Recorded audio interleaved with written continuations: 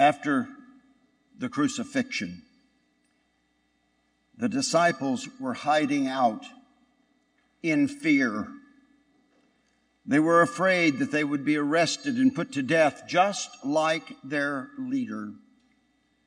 But then Jesus appears to them and says, "Peace be with you." This is not just a greeting, but is a message of reassurance. Jesus is telling them that they do not need to be afraid, no longer afraid anymore, because he is with them. He then shows them his wounds, which is a powerful sign of forgiveness. Jesus forgives his disciples for abandoning him during his crucifixion.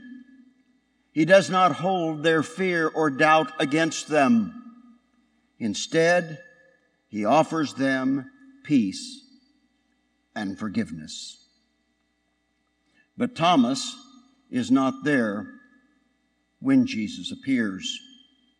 We're not told where Thomas was, but my suspicion was that he was playing Dungeons and Dragons or War or something, or on his telephone, and he was sitting at Starbucks. But I don't know that for sure. When the other disciples tell him that they have seen the Lord, he doubts their words. He wants to see the wounds for himself. And when Jesus does appear to him, he believes. But Jesus tells him, "Blessed are those who have not seen and yet have believed."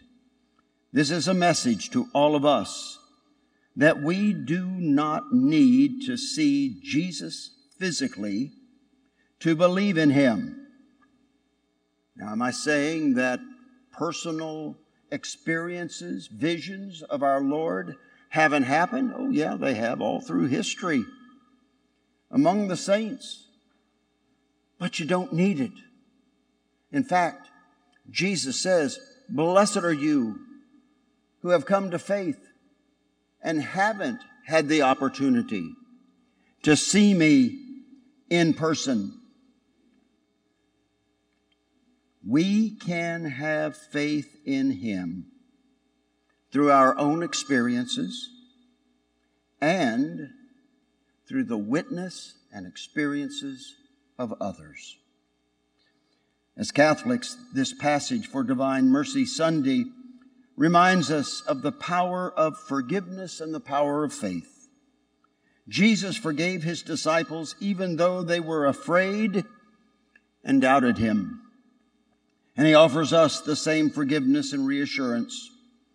We are called to have faith in Jesus even when we cannot see him. We can find peace in his presence and forgiveness of our sins. May we always be open to receiving Jesus' message of peace and forgiveness, and may our faith in him be strong and unwavering.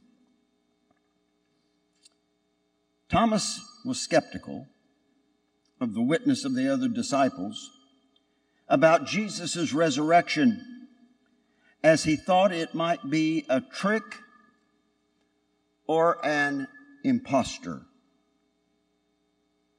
He insisted on seeing Jesus' wounds to verify their authenticity, which Jesus ultimately showed him. Even after his resurrection, Jesus still had the scars. Think about that for just a minute.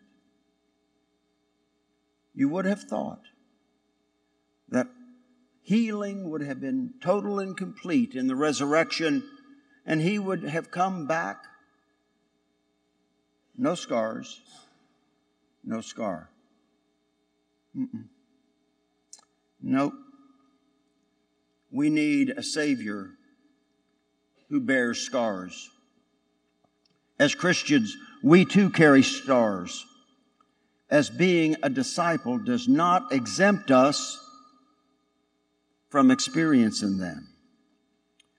Some scars may manifest physically, such as the rough hands of a man or a woman who has worked for years with Habitat for Humanity.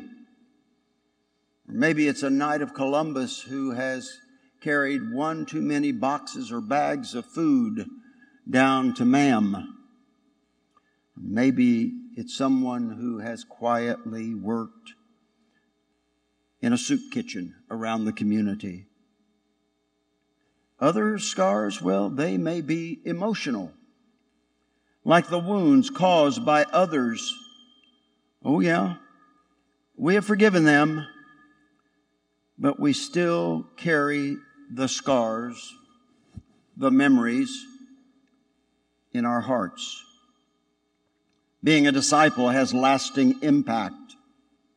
Much like Jesus, we must be prepared to accept and to live with our scars.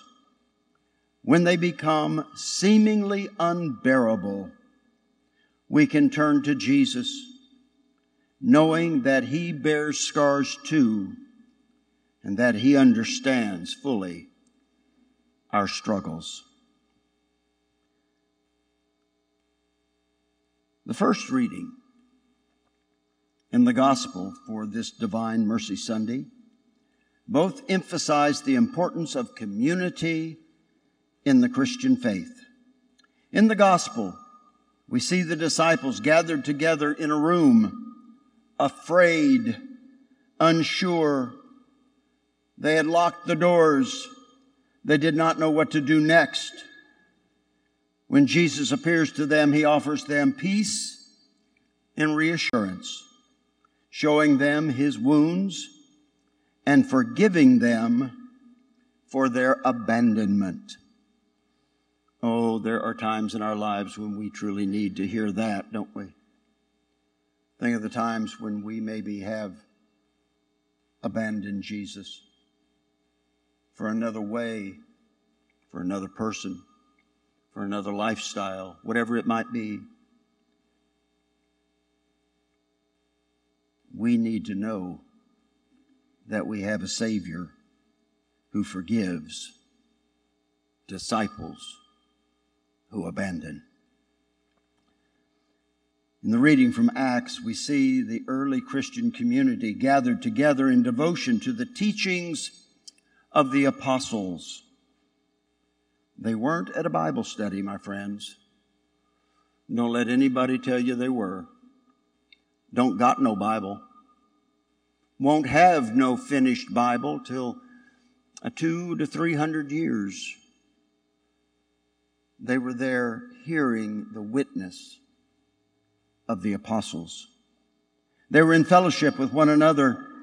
They were sharing their resources and praising God together. This passage emphasizes the importance of being in community with other believers, sharing in each other's lives and providing for each other's needs.